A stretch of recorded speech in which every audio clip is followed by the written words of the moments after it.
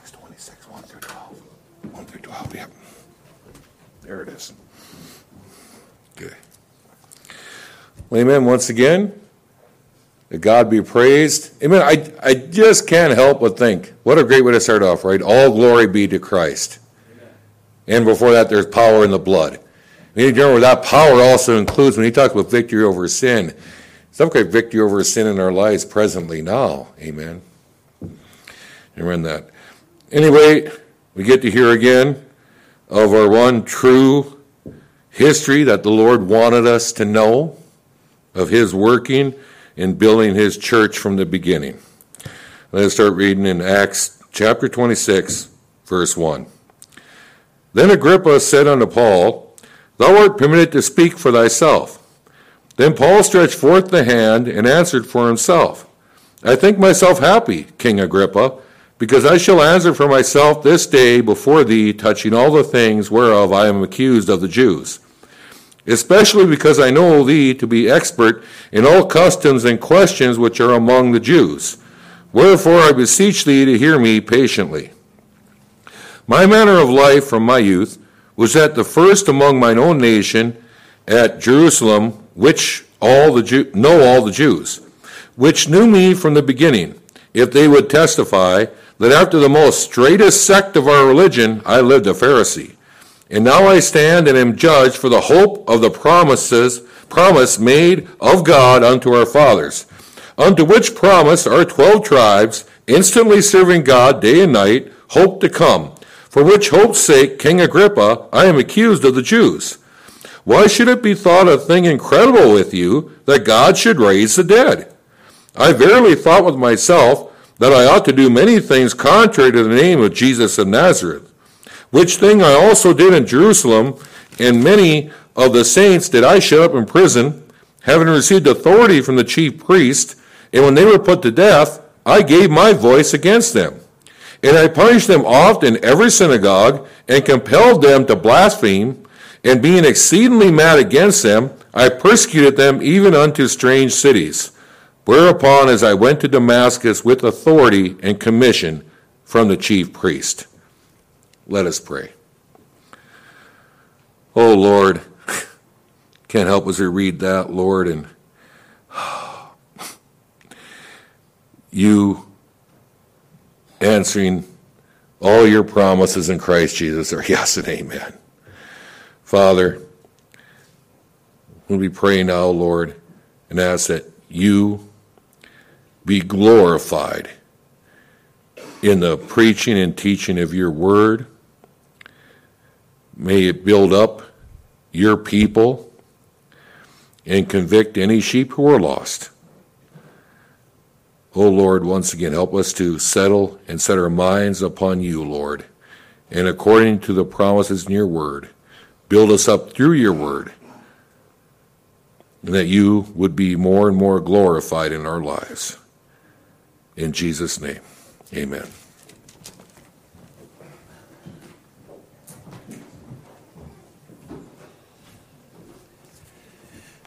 Amen. Well, I just want to take a moment and wish everyone a happy Father's Day. Amen. This is Father's Day today, and again, so grateful, so thankful for those offices that God himself created. Amen. The husband, the father, the wife, the mother, and the children. And so what a blessing it is to be whatever state God has you in at this time. If you're a father, amen, you're blessed. Amen. If you're a mother this morning, you're blessed. If you're single, you're blessed this morning as well. But we think about the legacy that we just sang about. And I was thinking about a friend of mine who passed away right after we got out of high school. And just how there is no legacy for him. Think of that for a moment. And I see my children here and my grandchildren who are here. And Lord willing, the great-grandchildren. And you see what a blessing as a father that really is.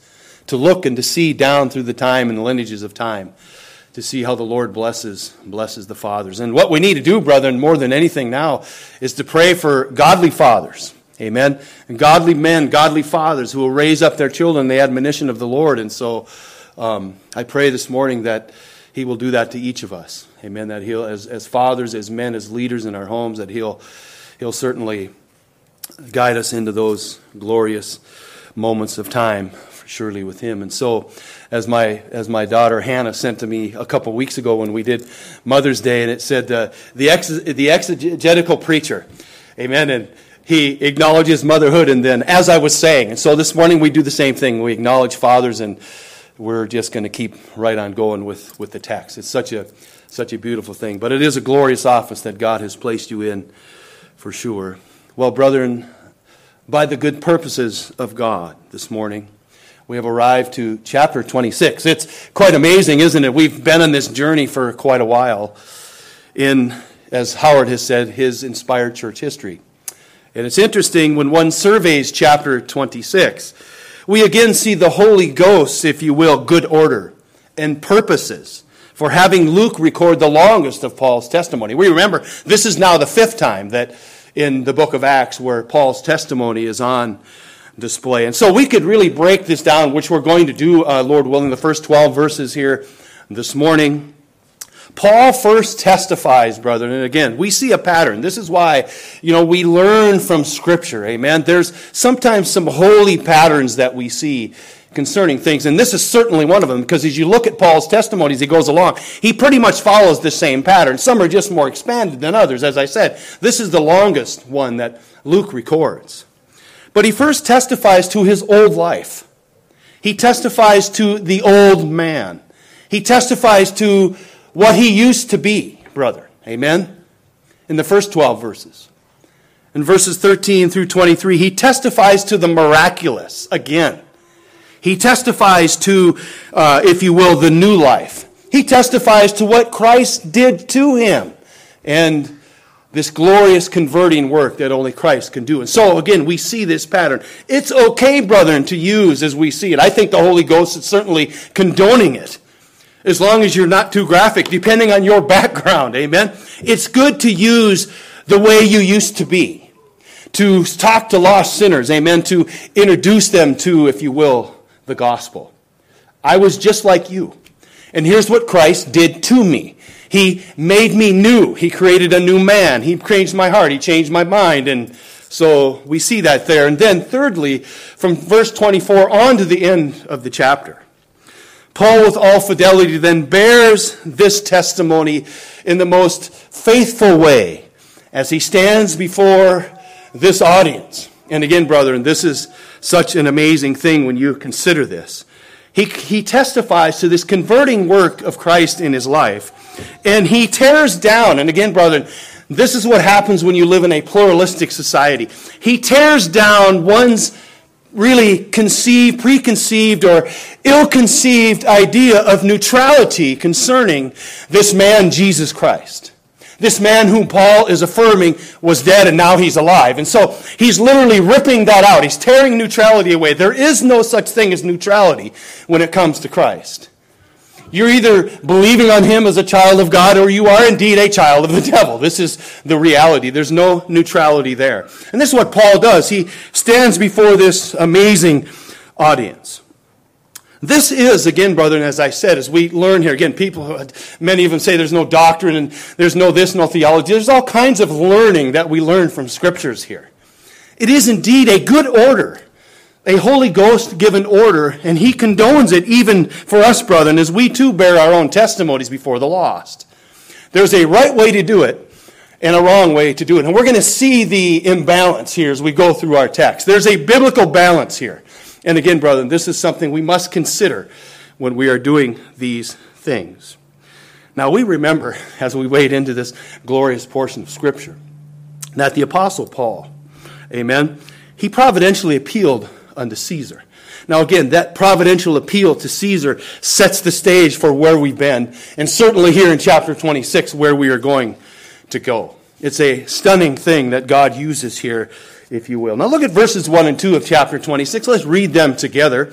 And the Bible says, Then Agrippa said unto Paul, Thou art permitted to speak for thyself. And Paul stretched forth the hand and answered for himself. Verse 2, I think myself happy. I love that statement that Paul makes there, King Agrippa, because I shall answer for myself this day before thee, touching all things whereof I am accused of the Jews. Now again, brethren, because Paul has providentially already appealed to Caesar, there's something that did. And what that did, brethren, was it took away, brethren, it took away the authority from Festus, it took away the authority of King Agrippa, and it took away the authority of the Jews who were trying to kill him, to condemn him. And so again, we are seeing here, as God's working through this, Paul now stands freely. As he stands here on this occasion, he stands before a most interesting assembled audience. And we must consider this, brethren. He stands there with the governor. The king is there, along with Bernice, who we were introduced to, in all of her flaming jewels. You remember how she was described with the pomp and circumstance as they were coming into the meeting. He's standing there along with all of the town's who's who's.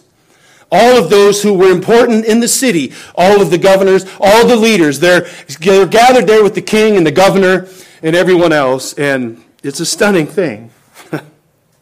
So really what we're going to see is sometimes not what people think they see. It's an amazing thing. See, they think they're going to inquire of Paul, but actually in the end, Paul inquires of them. It is indeed a spiritual inquiry that Paul makes on them, not a judicious, if you will, inquiry of them. It's an amazing thing when you consider that. It really, really is. Agrippa simply says to Paul, he says, "Thou art permitted to speak for thyself," giving him free rein to commence. And brethren, does he ever commence? It is a stunning thing. He raises his hand in the common gesture of the day and begins to speak. And he says this, "I think myself happy." I love that statement. It really shows Paul's trust in the Lord. It shows that he understands what God is doing as he's standing there, again, if you will, really going to turn this into a spiritual inquiry on them versus, again, a judicial inquiry of them to him. I think myself happy. Now, brethren, you remember, we looked at this. That's why we're just going to touch the top of the waves on some of this. But that word happy means supremely blessed. The agreeable cessation that springs, listen, from the enjoyment of good. Paul knows that God is working all of this out for his good. And brethren, the Bible is full of this terminology. There are many things that the Bible references that tells the Christian that you and I ought to be happy. We ought to be enjoying the good pleasure of God concerning these things. And one of the most important ones we see in Scripture, and I just want to look at this quickly, is in Romans chapter 4. Turn there, if you would, for just a moment. Look at Romans chapter 4. There really is, brethren, there are a lot of things to be happy, to be supremely blessed in the Lord. But if there's one in particular that the sinner realizes and is in such joy and is such happy, he is so supremely blessed because of your sins being forgiven. Can you imagine now keeping that in context, keeping that in mind when one speaks to lost people, remembering that this is where I was and this is what God did to me. I couldn't do it of my own. I would have never even thought of doing it on my own. And yet you look at yourself and you remember those days. I remember when I was growing up. I really do. When somebody would talk about the Lord, talk about biblical things, I called them sissies and girly men and all kinds of stuff like that. That was my mindset towards the things of God. Until, of course, we know, and each of us has experienced it, until God takes that mind and changes that mind and that heart and removes that enmity that's there between you. But you see this here. Look at here, Romans chapter 4. Look what Paul writes in verse number 6. Even as David also describeth the blessedness, there it is, of the man who what? Unto whom God imputeth righteousness without works. And again, brethren, this is so important, isn't it? Because Christianity is not a works-based religion. It is a grace-based religion. It is, in fact, we understand that it is purely by God's grace and His mercy and His long-suffering that one is saved. And so again, we have to keep this in mind when we're preaching to lost people, because it's like preaching to the wall, as I've said before, if the Spirit of God isn't drawing and working. We must be compassionate to a degree with them. And we're going to see that come out in Paul's preaching. Look at verse number 7, saying, "Blessed are they whose iniquities are forgiven and whose sins are covered." Brethren, there's nothing greater you can be thankful and be happy and feel most blessed in is that God has forgiven your sins. And this is what Paul is saying. I'm so happy. I'm so supremely blessed that I get to stand here and I get to defend not only myself, but God has opened wide the door for me to preach the gospel unto the kings and the governors and all the important people. It really is quite a stunning thing. And again, we've seen this. This is something that's been kind of repeated, Paul's pattern, as he stands there.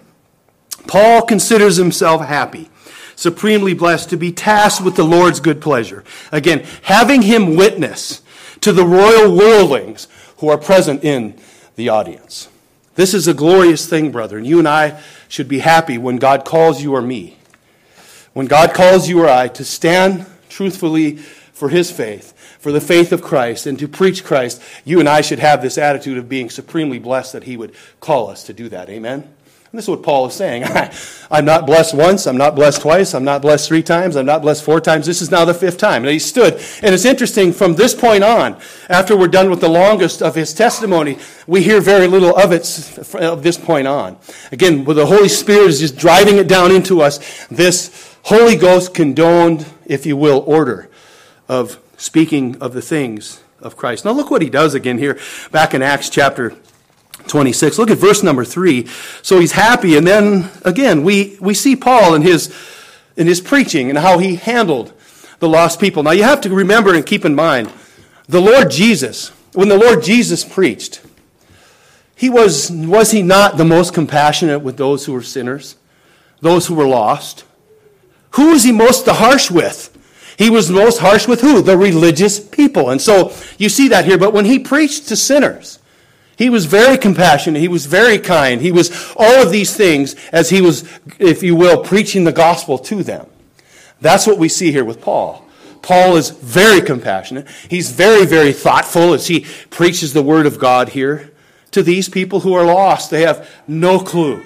They cannot see, brethren. Why? Because they're blind. They cannot hear, brethren, because their ears are stopped. They cannot understand because their hearts are rock, stone, solid. And so, Paul, again, he says this to King Agrippa. Look at verse 3. Especially because I know thee to be an expert in all customs and questions which are among the Jews. Wherefore I beseech thee to hear me patiently. Well, brethren, just as Paul, again, if you can go back in the pattern, when he stood before Felix, you remember he did the same thing. He was indeed respectful, but without flattery. He just simply is going to tell the truth. And brethren, again, herein lies the Spirit's biblical balance concerning this. What do I mean by that? Well, some people speak the truth, but not with grace. Do you understand what I'm saying? Some people speak the truth, but not with grace. I was part of an IFB group of people. There was no grace. It was true. A lot of what they were saying, you're a sinner, you're this and that was absolutely true, but there was no grace in it whatsoever. It was just simply condemnation. And what we see here, Paul doing, brethren, they make themselves, one who preaches the truth and speaks the truth with no grace, they make themselves offensive. And therefore, you know what they do? They literally violate the sacred scriptures themselves by being so mean-spirited and offensive, especially to the lost. Then you have the others on the other side, which we are steeped in, brethren. You have those who, if you will, go at it the wrong way, from taking the scriptures and making themselves offensive to being afraid of people's feelings and worried about how they might feel if I do speak the truth. And you know what they do? Again, this is the imbalance of this. This is why this portion of Scripture keeps us balanced. You know what they do then? They're so scared.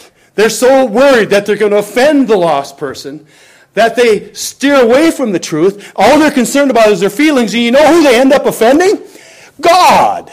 It's a stunning thing. On one hand, you offend the Scriptures. On the other hand, you offend God himself. It's stunning to think about it.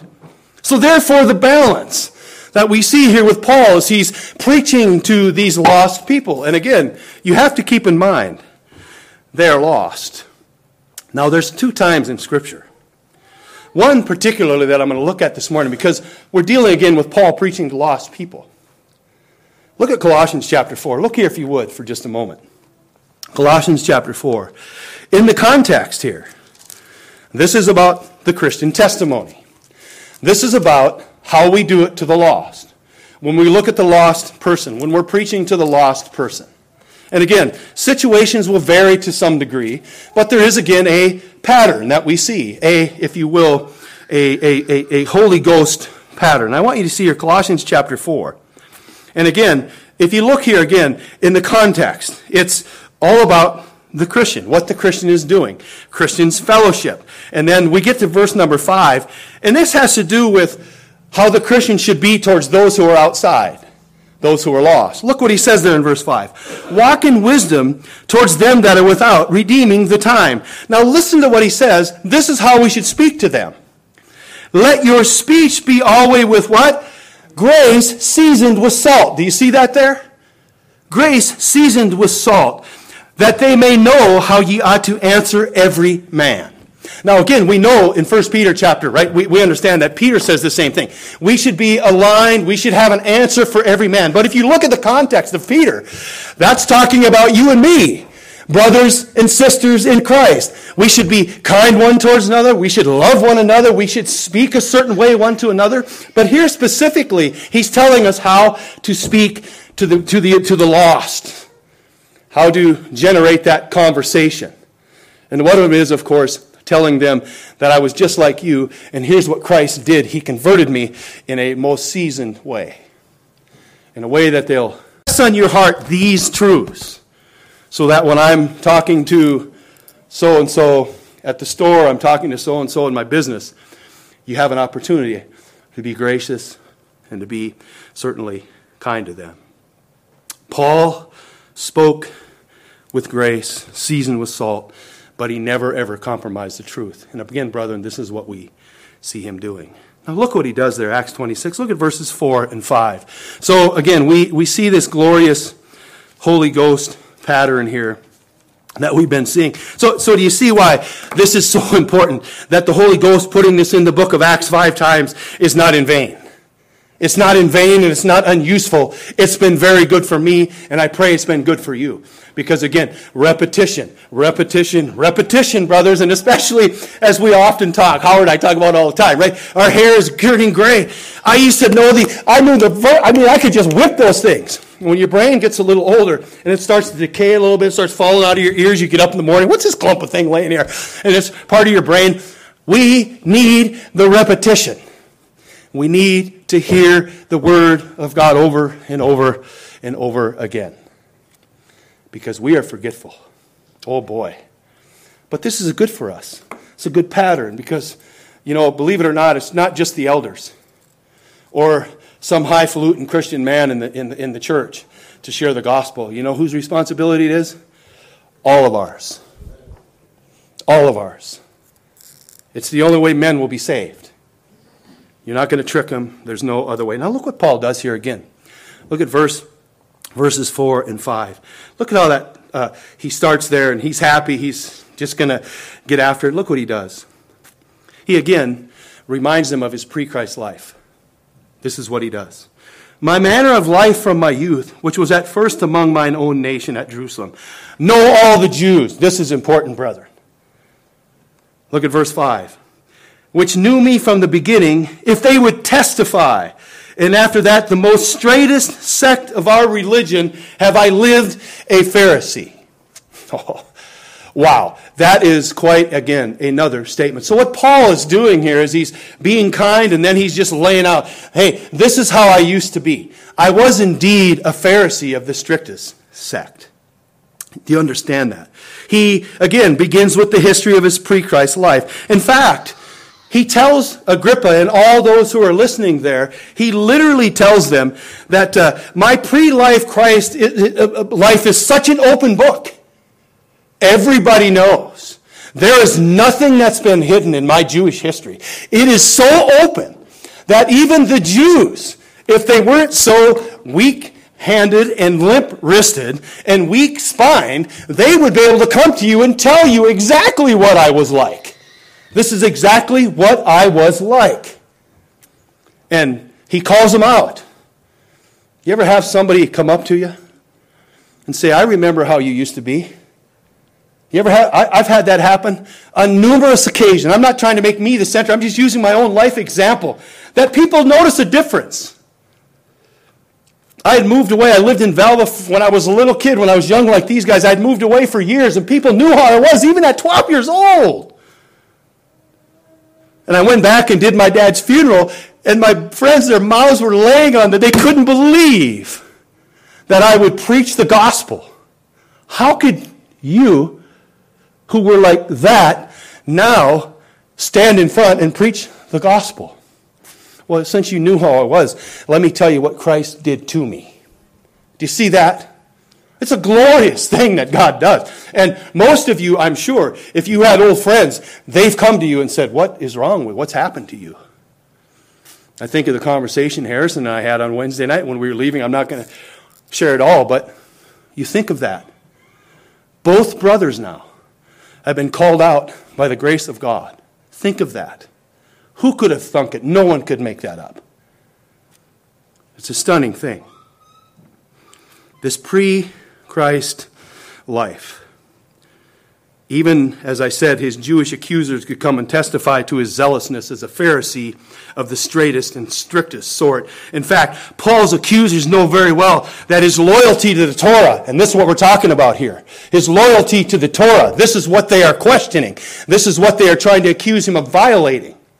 They know full well his loyalty to the Torah as a Pharisee of Pharisees. In fact, they are such lying hypocrites that he has to again remind them of this truth. Look there, if you would, at verse 9.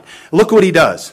He says this, I verily thought with myself that I ought to do many things contrary to the name of Jesus of Nazareth. Pre-Christ, that's the old life. This is what he was doing. I'm being faithful to the Torah. I'm being faithful to the laws of God, as best our Pharisee minds understand it. Look what he says. Which thing I also did in Jerusalem, and many of the saints did I shut up in prison, having received authority from the chief priests. You hear that? They gave him the authority to do this. Not only that, they gave him handwritten authority. They know full well his loyalty to the Torah. They know full well that he was indeed a full-blown Pharisee of the strictest sort, he says. Following the law, what did he say? Perfect. And with their own handwriting and their own authority, Paul says, listen, he says, verse 10, which thing I also did in Jerusalem of many of the saints did I shut up in prison, having received authority from the chief priests. And then when they were put to death, I gave my voice against them. And I punished them often in every synagogue and compelled them to blaspheme. And being exceedingly mad against them, he was again, we looked at his already in his earlier testimony, this exceeding mad, he's just blind with rage against the Christians. And he says this, I persecuted them even unto strange city, verse 12, whereupon as I went to Damascus with authority and commission of the chief priests. Again, brethren, he is calling them out. This is my pre-life Christ. You know it. You know full well. You gave me authority. You commissioned me to go and kill these Christians, to put them in prison and do all these things. And ironically, he's standing there. Well, we're going to look at the promises of God. He's standing there. He was a Jew of Jews, as we have seen over and over again in the Scriptures. He calls them out of their hypocrisy to more utter hypocrisy. Look here, if you would, Acts 26. Look at verses 6 and 7. You've known me from the beginning. You know my life. You know what I did. And this is what he says in verse 6. And now I stand. Am in judged. Listen, I want you to keep in mind there's 3 words he uses here that we're going to look at. And now I stand and am judged for the hope of the promises made of God unto our fathers. Verse 7, unto which promise our 12 tribes instantly serving God day and night hope to come. Look what he says. For which hope's sake, King Agrippa, I am accused of the Jews.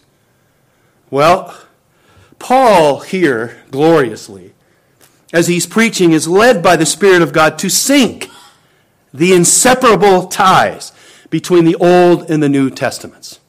Brethren, most Christians don't even know what the Old Testament is about. They could not give you a highlighted mountaintop definition or understanding of what it is, and that's a shame, because the Old Testament is instinctively linked here, if you will, together.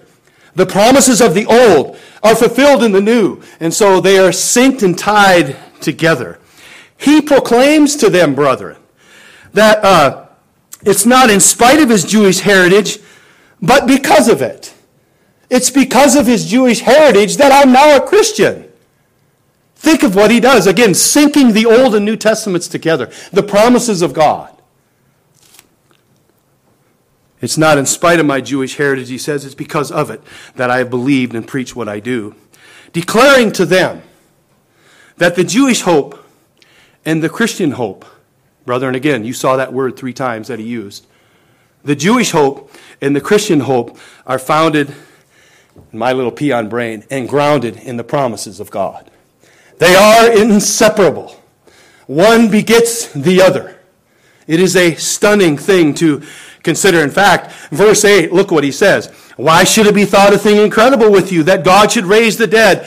What is taught and preached throughout the Old Testament, brethren? What begins at the beginning almost and goes all the way through the Old Testament, clear into the fulfillment in the New? Well, there's going to be a man-child coming, and he's going to live a perfect life. He's going to be born of a virgin. He's going to live a perfect life. He's going to go on the cross, and then he's going to shed his blood and die, and then he's going to what? He's going to be resurrected from the grave. David speaks of it. Isaiah speaks of it. Jeremiah speaks of it. All of it. Again, he's tying that Old Testament promises to the new fulfillment in the new covenant. And again, this is what he's saying. You people are putting me up and charging me with things that you actually believe, but you really don't. Because God has not opened your eyes or your heart to that. But it is a truth that's taught throughout. This Jewish hope and the Christian hope are founded and grounded in the promises of God. Look at verse 23. Look what he says as we get just a little farther along in the text there. Verse 22. Look what he says. Having therefore obtained help of God. See, in your natural state, you'll never understand that. You'll never get that. You'll never grasp it. That's a miracle work of God. When you believe in the death, burial, and resurrection, as we're going to see here in just a little bit when Selah's baptized, when you have already trusted in Christ, you didn't do that on your own. Paul says, with the help of God, God intervened on the road to Damascus. He stopped me. I was going to murder Christians, and he came and sought me out. Or I'd still be running. I'd still be on my donkey. I'd still be heading to Jerusalem. I'd still be going out here and over here killing these people. Thinking I was doing it for God. Now that's deception. That is just a classic description of deception. Thinking you're doing something for God when you're actually fighting Him at every step of the way. It is a stunning thing. And Paul says here, as we finish that up, having therefore obtained help of God, I continue unto this day, witnessing both to small and great, saying none other things than those which the prophets and Moses did say should come. I'm reminding you, the Old Testament's tied to the fulfillment of the New. Remember, this is what it says. And then verse 23, that Christ should suffer, and that He should be the first that should rise from the dead, and show light unto the people and unto the Gentiles. Again, this is the theme, brother. This is the purpose. These are the Holy Ghost ordained, if you will, orders and purposes for Paul's preaching here now before this audience full of kings and queens and every highfalutin person you can think of. He's there defending and preaching the gospel. Now again, as I said here in our text, that Paul did not separate them. He eternally, and God eternally, synced the Old and New Testament together. Let me show you. Look at John chapter 4. Look here if you would. Look at what the Lord Jesus Himself said. Again, if you think that this is separated, it is not. It is tied together. Look at what Jesus says to the woman at the well. Again, as we see this together, look here at verse number 21. Jesus said unto her, Woman, believe me, the hour cometh when ye shall neither in this mountain nor yet at Jerusalem worship the Father. Ye worship what ye know not. We know what we worship, for salvation is of the who? Of the Jews. Why would Jesus say that to her? Salvation is of the Jews because the Lord Jesus comes through the Jews. All of the promises in the Old Testament are through the lineage of the Jews. This is why salvation comes from the Jews. This is what He's saying. Look, you guys you're persecuting me and questioning me on these things, which our scriptures say will be. And so He's just simply tying it all together. This is what he's doing. Hey, you know what Jesus said? Jesus himself said salvation comes from the Jews. What does that mean? It means that the Savior's coming through the lineage of the Jews. In fact, if you continue on there, the Bible says in verse number 23, but the hour cometh and now is when the true worshipers shall worship the Father in spirit and in truth. For the Father seeketh such to worship him. God is a spirit, and they that worship him must worship in spirit and in truth. The woman said unto him, I know that Messiah cometh, which is called Christ. When he come, he will tell us all things. Jesus saith unto her what? I that speak to thee am he. So again, salvation right through that lineage, coming right down through the promises of God, right down through the security of the Old Testament of God. Being fulfilled now and was fulfilled in Christ Jesus himself. When he died, when he was buried, and when he rose again. Now, as I said in our text, our religious affections are drawn to the three times. And I want to read that again. Look back at Acts chapter 26, verses 20 and verses 6 and 7. I want to read that again. Hope. Hope. Brethren, what you're going to get is an inspired definition of hope. Okay? Hope is not as the world defines it. Hope is not a wish, I hope it happens. It's not a bunch of basket full of fairy tales. Anything like that. Hope, the biblical hope we see here in this text. And I want to just quickly touch on that. Look at verse 6 again. And now I stand and am judged for the hope of the promise made of God unto our fathers. Verse 7. Of which promise our 12 tribes instantly serving God day and night hope to come. There's the hope of the promise. There's a hope that is going to come. And then he says this, which for hope's sake, King Agrippa, I am accused of the Jews. The word hope literally means in our text and from a biblical definition. It is indeed, and it literally means, brethren, a infallible promise, if you will. It literally means an infallible assurance of future good. It is not something we're hanging on the edge hoping God does. That we sure, well, we hope it all works out. That's the world's definition of hope. That's not what Paul is saying. You can't have that kind of hope when prophecies that are 3,000 and 4,000 years old have been fulfilled. That's not by chance. That is God's sovereign hand. He is absolutely, infallibly assuring us a future hope of good. In fact, again, biblically, this word is used tied to many things. But we live in the church age, don't we, brethren? So I want you to see how this word is used concerning the Lord Jesus Christ and his second coming. Is that not a hope? Is that not something that is infallibly going to happen, brethren? Even though the naysayers and the scoffers say, where is this coming he's promised? Oh, it's coming, brethren. And it will infallibly come. And this is what Titus said. Look at Titus chapter 2. Look there if you would. Again, this hope is not fairy tales and, like I said, a basket full of hopefuls and wishes and fairy tale things. It is much deeper than that. Look at Titus chapter 2, just quickly, one of the ways that it's used here in Scripture. And there are many, you'd have to kind of do your own study on this, but look at verse number 11. Woo! Look what Titus says. You know what he does? He first reminds us here in this text of the first advent. In other words, that promise that was made by Isaiah 700 years earlier has now been fulfilled. His first advent when he was born of a virgin, born of a woman. Look what it says there. For the grace of God that bringeth salvation hath appeared to all men. That's the first advent of Christ as he was born and became a man and walked fleshly on the earth. Then look what he says. Teaching us that denying ungodliness and worldly lust, we should live soberly, righteously, and godly in this present world. Now look what he says in verse 13. Looking for that blessed hope. Do you see what that is? That is a future guarantee. That blessed hope. In fact, we should all stand up as Christians because this is the same word that Paul used. I think myself happy. I am supremely blessed. Because you know why? Because it is in concrete that the Lord Jesus Christ came as a man and he will again come as a man in the clouds. He will come a second time to bring judgment, to establish his kingdom. You can write that down, even though the scoffers and the naysayers scoff at it.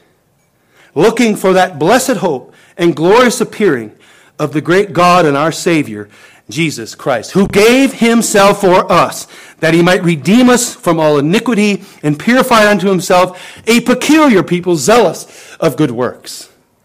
So again, brethren, this is the hope. This is the idea. It's not willy-nilly, flicky-flicky from men. It is God's infallible assurance of good for our future. It is quite an amazing thing. In fact, one more thing. Look at Hebrews. Look at Hebrews. That word hope is used again here in the definition of faith. Now, many of you are familiar.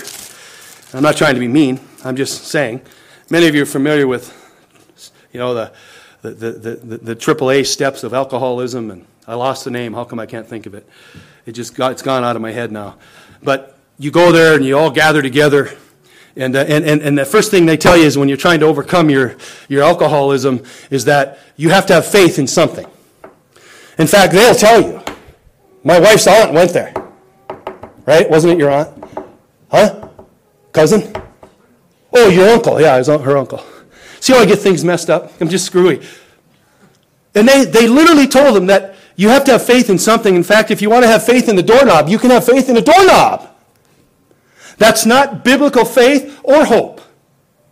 No. In fact, Hebrews 11:1 defines what biblical faith and hope is. Look there. An inspired definition for us. Now, faith is the substance. That's the first word you want to underline there. The substance, brethren. It is a setting under. It is a foundation. In other words, there's something that is of substance there. There's a foundation. It isn't just faith in a doorknob or faith in a light bulb or faith in whatever you want. It is a biblical faith. There is substance to it.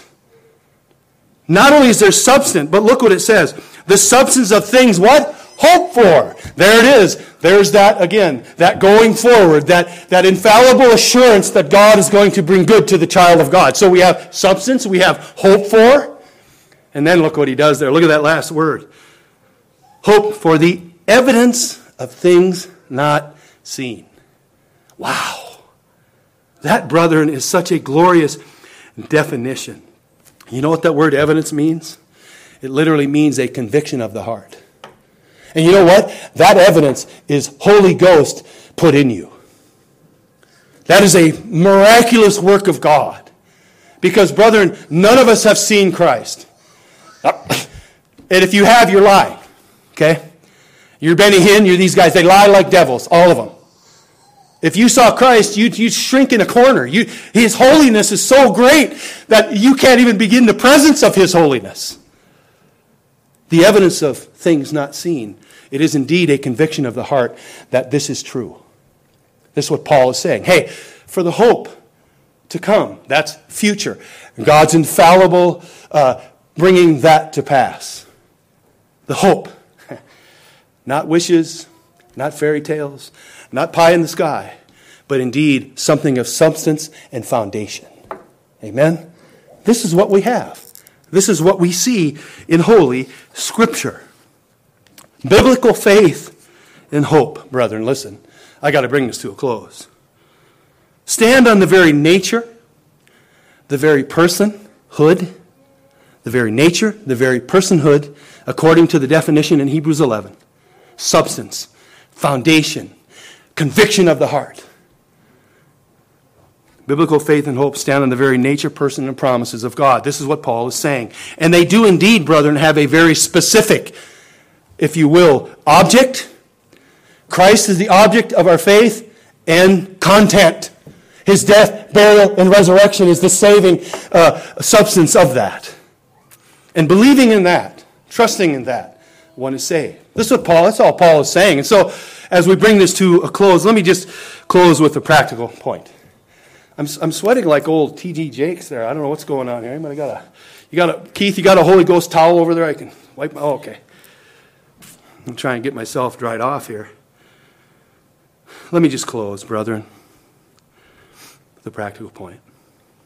The real issue that Paul has laid before them, and again, as I said, it's not a judicial inquiry of them getting information from Paul.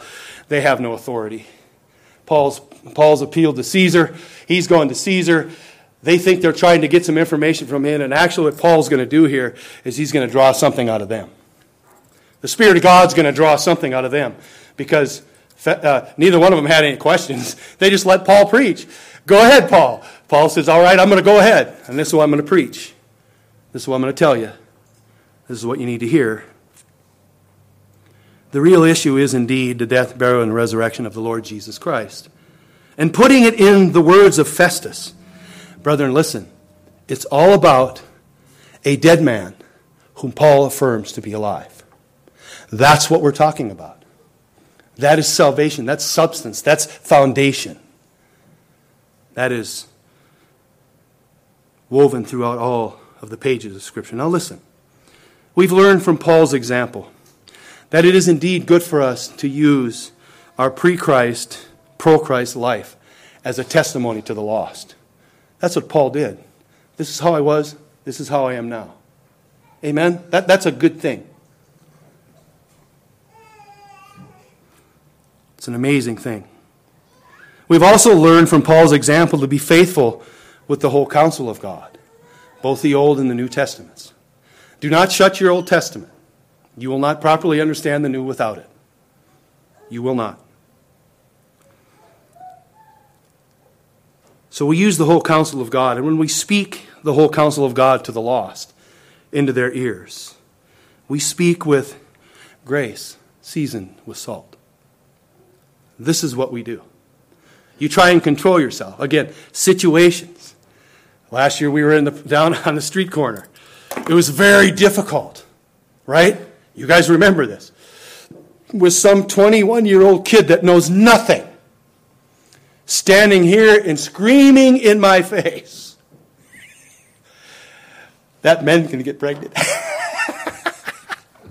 It's very difficult to stand there and preach and be seasoned with grace. But you know how you do that? You remember the compassion God showed you. Speaking unto them truthfully, but with grace. Amen? Now the religious ones, that's another story. Jesus himself and Paul both handled the religious differently. We're talking about lost. This is who he's standing before. And brethren, what can we say? May the Spirit of God continually sink this deep down into our ears, deep down into our hearts, because without it, there will be no application. Do you understand that? The Spirit of God must apply that to us, or we will never live it out like Paul has. Never. We'll be quiet. We don't want to hurt anybody's feelings. Don't worry so much about their feelings now. We worry about their feelings later, because when you die and you're outside of Christ, you go where Lazarus and the rich man went.